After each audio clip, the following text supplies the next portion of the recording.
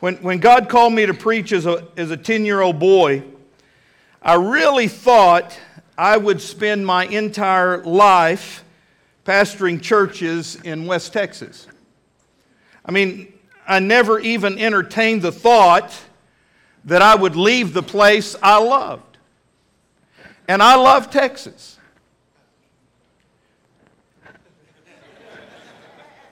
My favorite football team is the Dallas Cowboys, always has been. My favorite baseball team is the Texas Rangers. I even love the shape of Texas. I mean, it's awesome.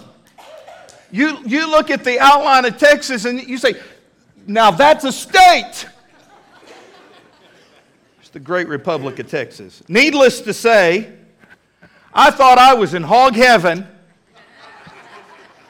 when on 2 occasions I did get to pastor in my home state, in Fort Worth, Texas, and in Plano, Texas. But you know what? Both times, God called me to leave Texas and to come to Arkansas.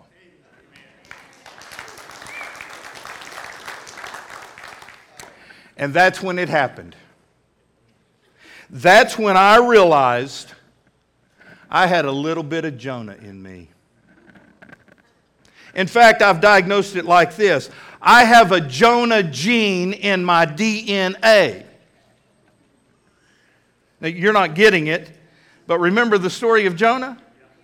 He didn't want to go to Nineveh. Yeah, I don't like it, but there is a little bit of Jonah in me. And perhaps you're here today and you're in the same boat. No pun intended. Come on, people.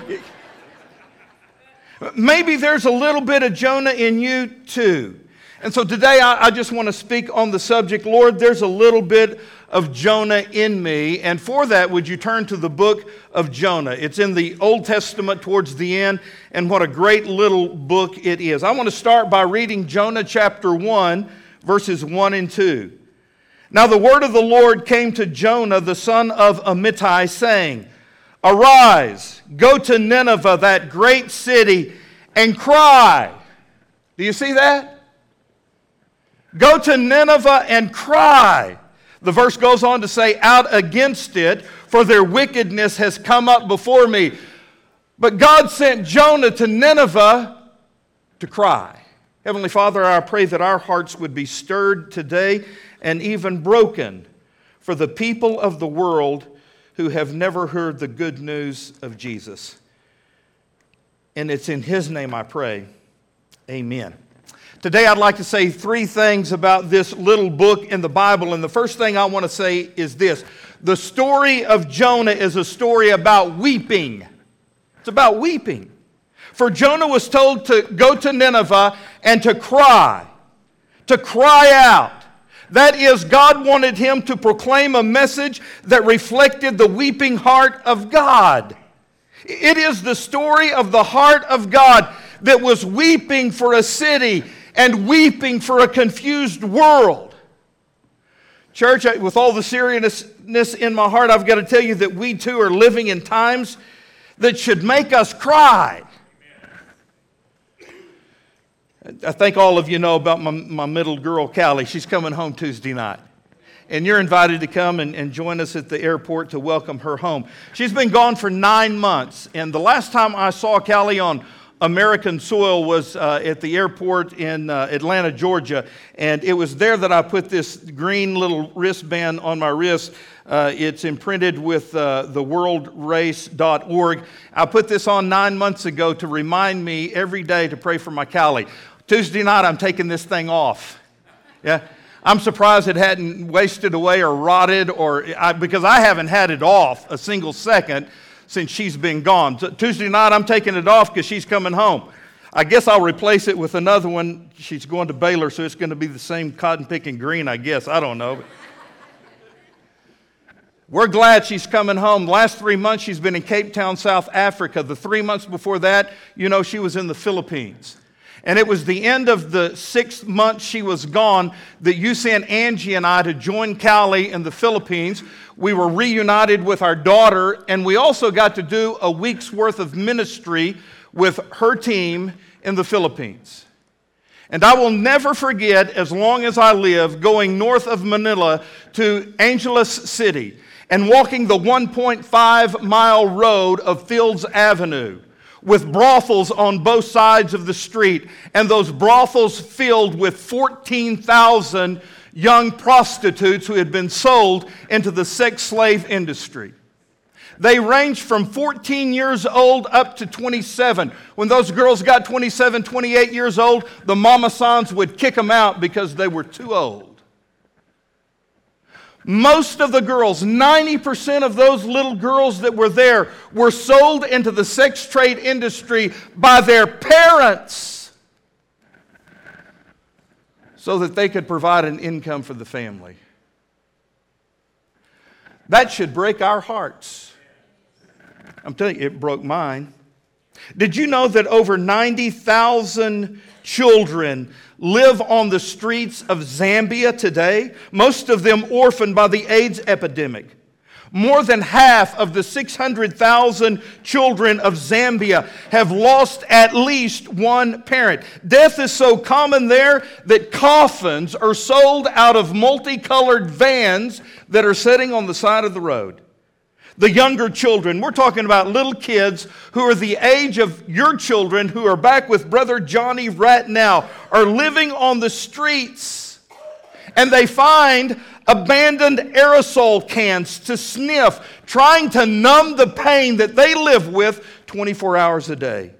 Teenagers live in a state of constant drunkenness from a homemade beer that they brew, and from smoking something called Jeckum. Let me tell you what Jeckum is. They scrape it from the inside of sewer pipes. It's human feces. And they will take the human feces and stuff it into a plastic bottle, put the lid back on, and set it out in the sun so that it will ferment. And after it has fermented, they'll take the lid off and they will inhale the vapors. And it gives them a cheap high. They are an abandoned, lost generation, living dazed on the streets, and they're dying in the sewers. That should make us cry. That should make us cry. I recently read a story about a man on the New York subway. He was 37 years old, 5'6", weighed 170 pounds. He was wearing blue jeans, a gold polo shirt, and black boots. He was sitting there on the subway as people got on and got off, coming and going, bustling movement all around him, but he was dead. He got on the subway and died in his seat, and for over a day, no one even noticed that he was dead. And here we are, Christians. We're living in a world full of dead people. We come and we go and we ride around in circles, and sometimes, listen to me, sometimes we lose our burden. Sometimes we become so callous that we lose our passion for Christ. We forget that we're surrounded by people who are dead to Christ, and they're dead to hope.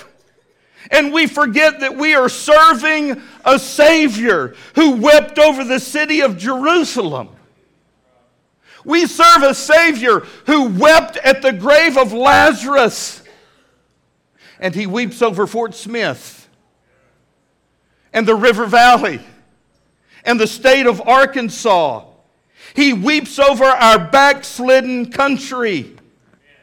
Our God is weeping over the 259 nations of the world, and He weeps over the 6,700 different people groups that remain unreached with the good news of Jesus Christ. Our God is weeping. Shouldn't we? So the Lord told Jonah, "Arise, go to Nineveh, that great city, and cry.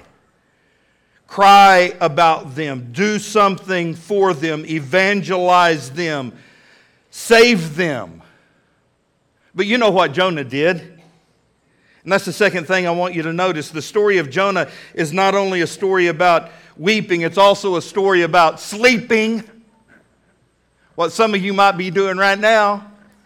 So I'm going to be like Garrett. I'm going to take off my jacket and roll up my sleeves. Channel 5 News, y'all got that? When the big storms come. You know what? I'm praying right now. I've been praying all week that God, would you blow a mighty wind through Cavanaugh Sanctuary Sunday morning? I mean, we need a tornado of God coming through this building. We need the Holy Spirit of God to blow through here. Shake us up a little bit, don't we, church? Come on, God. Do something in our hearts today. Listen to this story, Jonah chapter 1, verse 3. But Jonah arose to flee to Tarshish from the presence of the Lord. He went down to Joppa and he found a ship going to Tarshish. Let me just add a comment here. Tarshish was the furthest known point in the world at that time. So quite literally, Jonah was trying to run as far away from God as he possibly could. He paid the fare thereof, went down into the ship to go with them to Tarshish from the presence of the Lord. This is where there's a little bit of Jonah inside of me. Sometimes I run from the will of God. Sometimes God asks me to do things I don't want to do. Lord, I don't want to go to Arkansas. I love Texas. But always be very careful what you say. I was young and stupid and inexperienced, and from a pulpit I said, I would rather go to Africa than Arkansas. Anyway, that's a side point. Verse 4. You can't run from God. Okay, you can't run from God. Verse 4, but the Lord sent out a great wind on the sea, and there was a mighty tempest on the sea, so that the ship was about to be broken up. Then the mariners, these skilled sailors, were afraid, and every man cried out to his own God, and they threw the cargo that was on the ship into the sea to lighten the load. But Jonah... Here's our man, here's Jonah, had gone down into the belly of the ship. He had lain down in the ship, and he was what? He was fast asleep. Can you believe that? The book of Proverbs says, he who sleeps in harvest is a son who causes shame. And I wonder if it isn't likewise with us. Here we are, church, listen to me. Here we are in the middle of the greatest harvest season the Church of Jesus Christ has ever known in its entire history. But most of us, to be honest about it, are relatively unaware and we're uninvolved in what God is doing globally. This past week, the Free Will Baptist International Missions Board met in Nashville, Tennessee. I was there because I am now a member of the International Missions Board. We met, we approved certain missionaries to go out on the field, and one big thing we did was approve the budget for 2018. We have to do that in advance because it will be voted on at the National Association this summer in 2017. It is a $7.1 million budget. $7.1 million will fund the International Missions Department during the year 2018. There's a lot of projects that go on throughout that budget, but we also send out and support 70 foreign missionaries with that $7.1 million. Now, I am no mathematician, but I did some calculations, and I was shocked to discover that our entire international missions budget could be met if every Free Will Baptist in Northern America, if every Free Will Baptist in every Free Will Baptist church just gave a dime a day. We could meet that budget. It's really not even a dime. It's 9.5 cents. Can you get that? If all of us, there's 200,000 Free Will Baptists, if all of us just gave a dime a day, we would meet that budget. But let me tell you, every year I am struggles They have to go out and beg for money. Right now, there are a dozen missionary couples who are at home and can't go back out overseas because they don't have the support to do so. We're stingy with our money. We're not willing to give a dime a day so that the world can hear. Now, just continue on, because this is the way I think about things. I got my little calculator and I did some more math. And I figured this out. If we got real crazy, can we get crazy? If we got real crazy and we decided to give the $1 a day that we spend on our daily newspaper, and that's how much the daily newspaper costs, $1. You can't buy much for $1 these days. You can't even buy a cup of coffee at McDonald's for $1. Costs $1.29. You go to Starbucks or Sweet Bay, it's going to cost you a lot more than that. But if we just gave $1 a day, if all of us, all 200,000 just gave $1 a day, we would increase denominational missions giving from $7 million to $73 million. And instead of sending just 70 missionaries out, we could send over 730 missionaries out.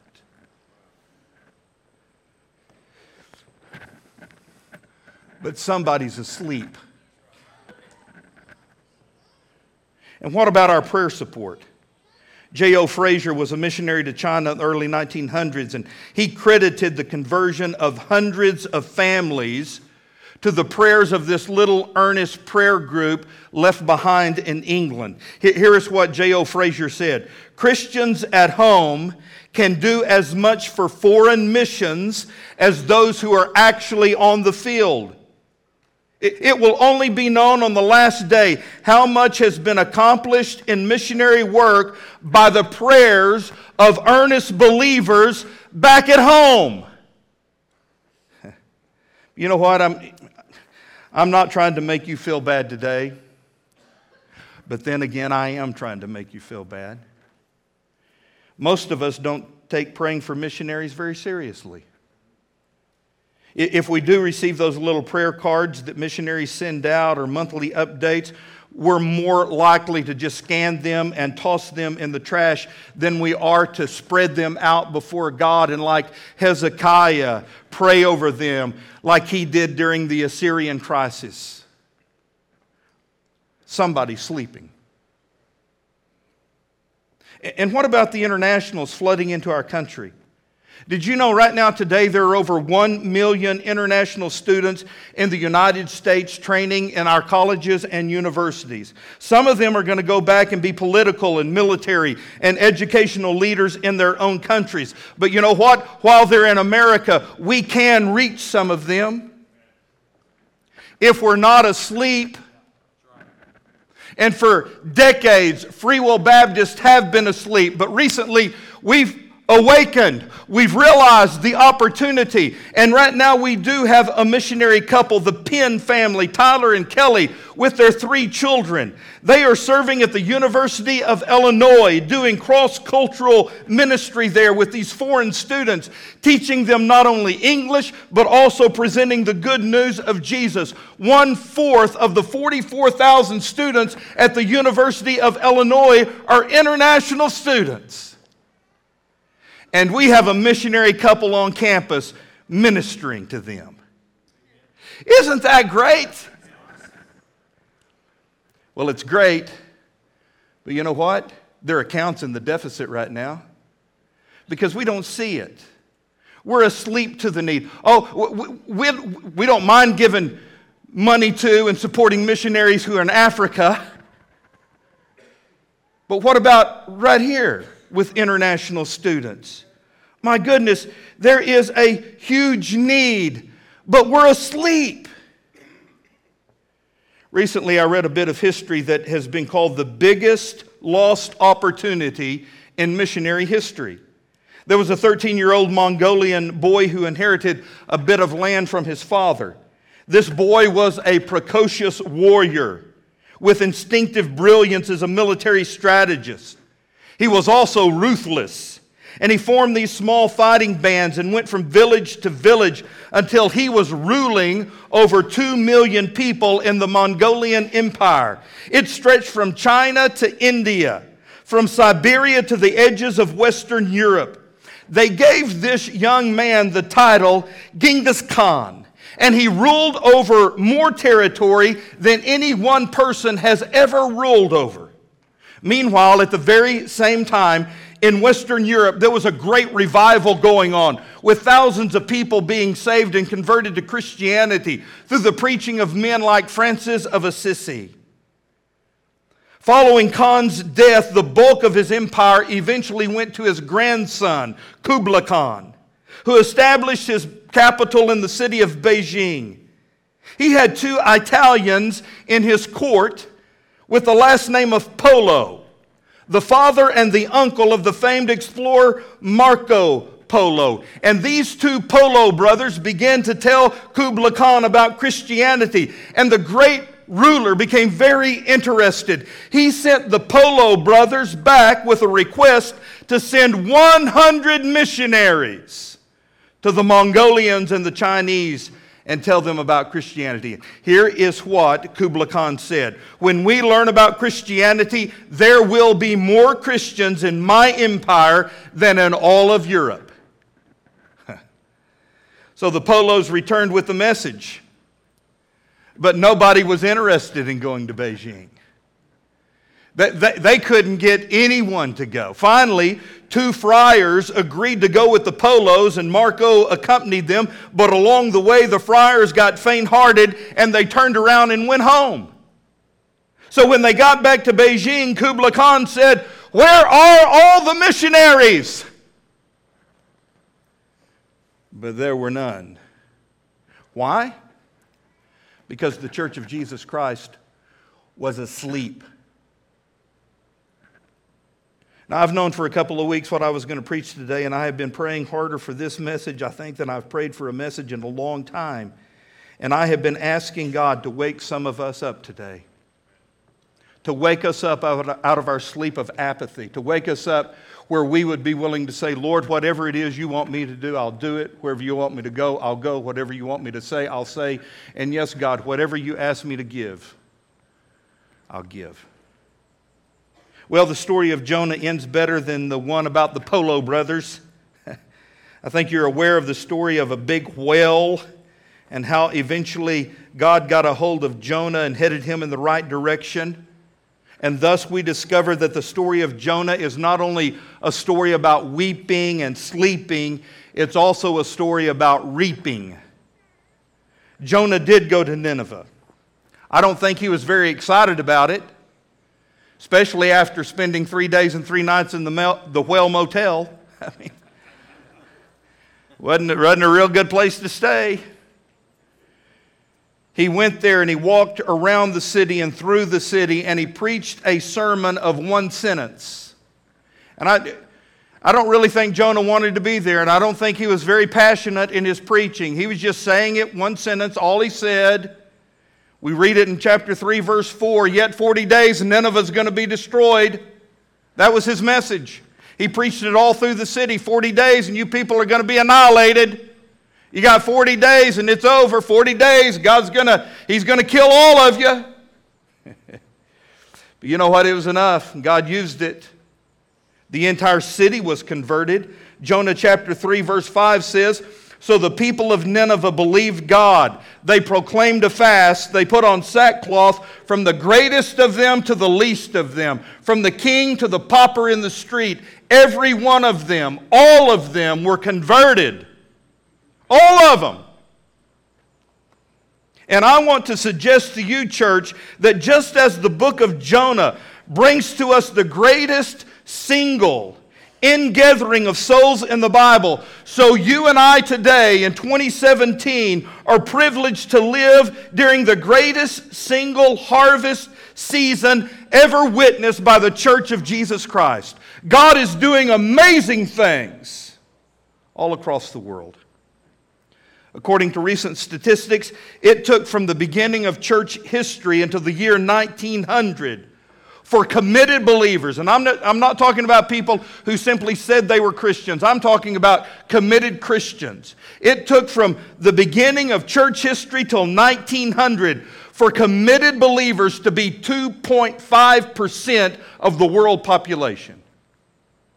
It took only 70 more years for that percentage to double.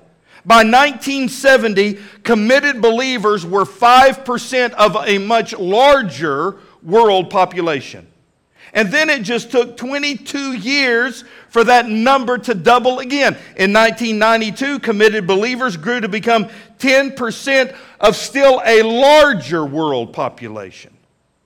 According to George Otis of the Sentinel Group, about 70% of all the church's outreach since its beginning until today has been accomplished in the last 100 years. And about 70% of what has been accomplished in the last 100 years has taken place since 1945. And 70% of what's happened since 1945 has happened in the last 25 years. According to missionary statistics, over 260,000 people every day are now being presented the plan of salvation.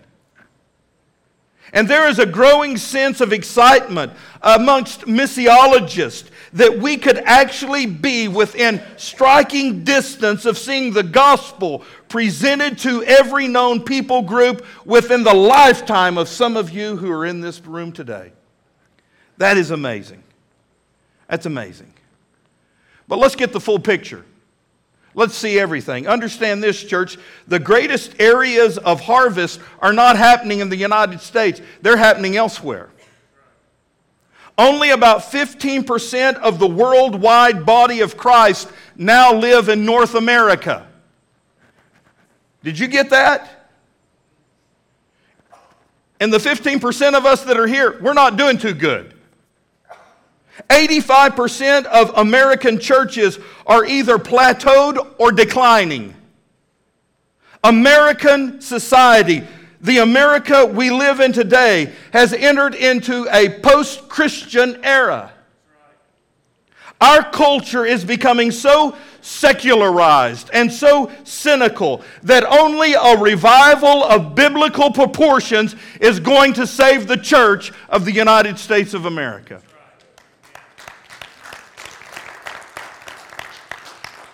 North American missionaries, our missionaries, are overall becoming fewer and older. And that's true. You look at the pictures of our missionaries in Free Will Baptist. Just over the last 10 years, we've gone from 100 missionaries down to 70. Did you hear me? In the last 10 years, we have gone from 100 missionaries down to 70 missionaries. It's not the way elsewhere in the world. In foreign countries, the missionaries that they are now sending out to other nations are increasing and they're youthful.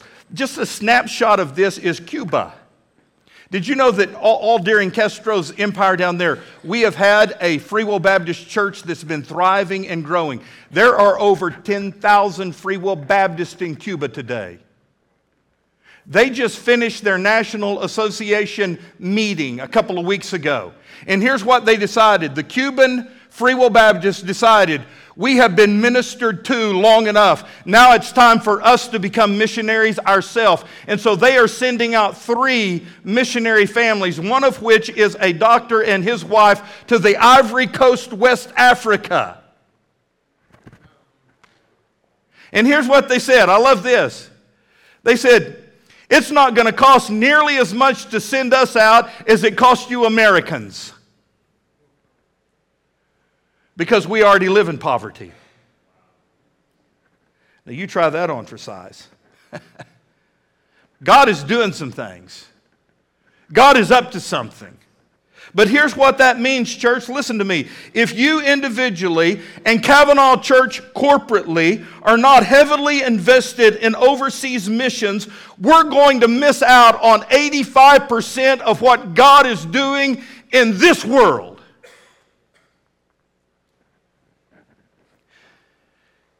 Did that sink in? Let me put it like this. We can't be just concerned with what's going on within the four walls of this church and in the River Valley. Yes, we have to evangelize. We need to tell our neighbors, our city. This church has to keep growing. We have to keep winning people to Jesus. But you know what? If we just become stuck with taking care of ourselves, we will eventually die. We need to be involved in what God is doing because our God is a global God. I don't know about you, but I want to know that when I lay my head down on my pillow at night, that someone, somewhere in the world, is getting up to continue the work. And that person, listen to me, that person has been sent out by my church, supported by my dollars, and sustained by my prayers. I want to have a part in a ministry on which the sun never shines or never sets. I want to be a part of something that is much bigger than I am. Something that is wider than the brick walls of Cavanaugh Church.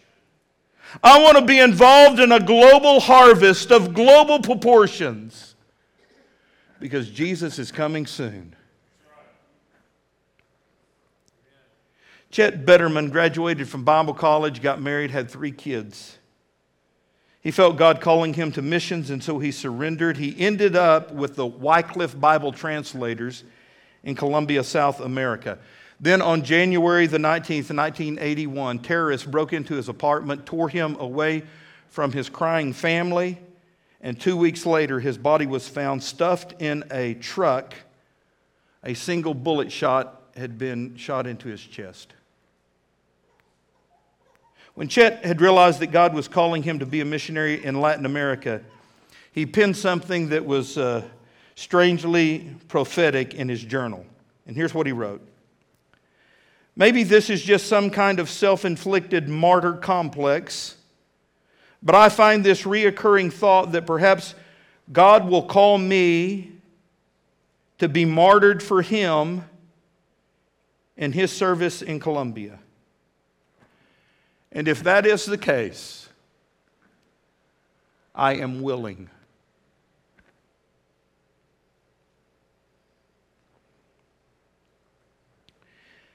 There may be some here today who have just a little bit of Jonah inside of them.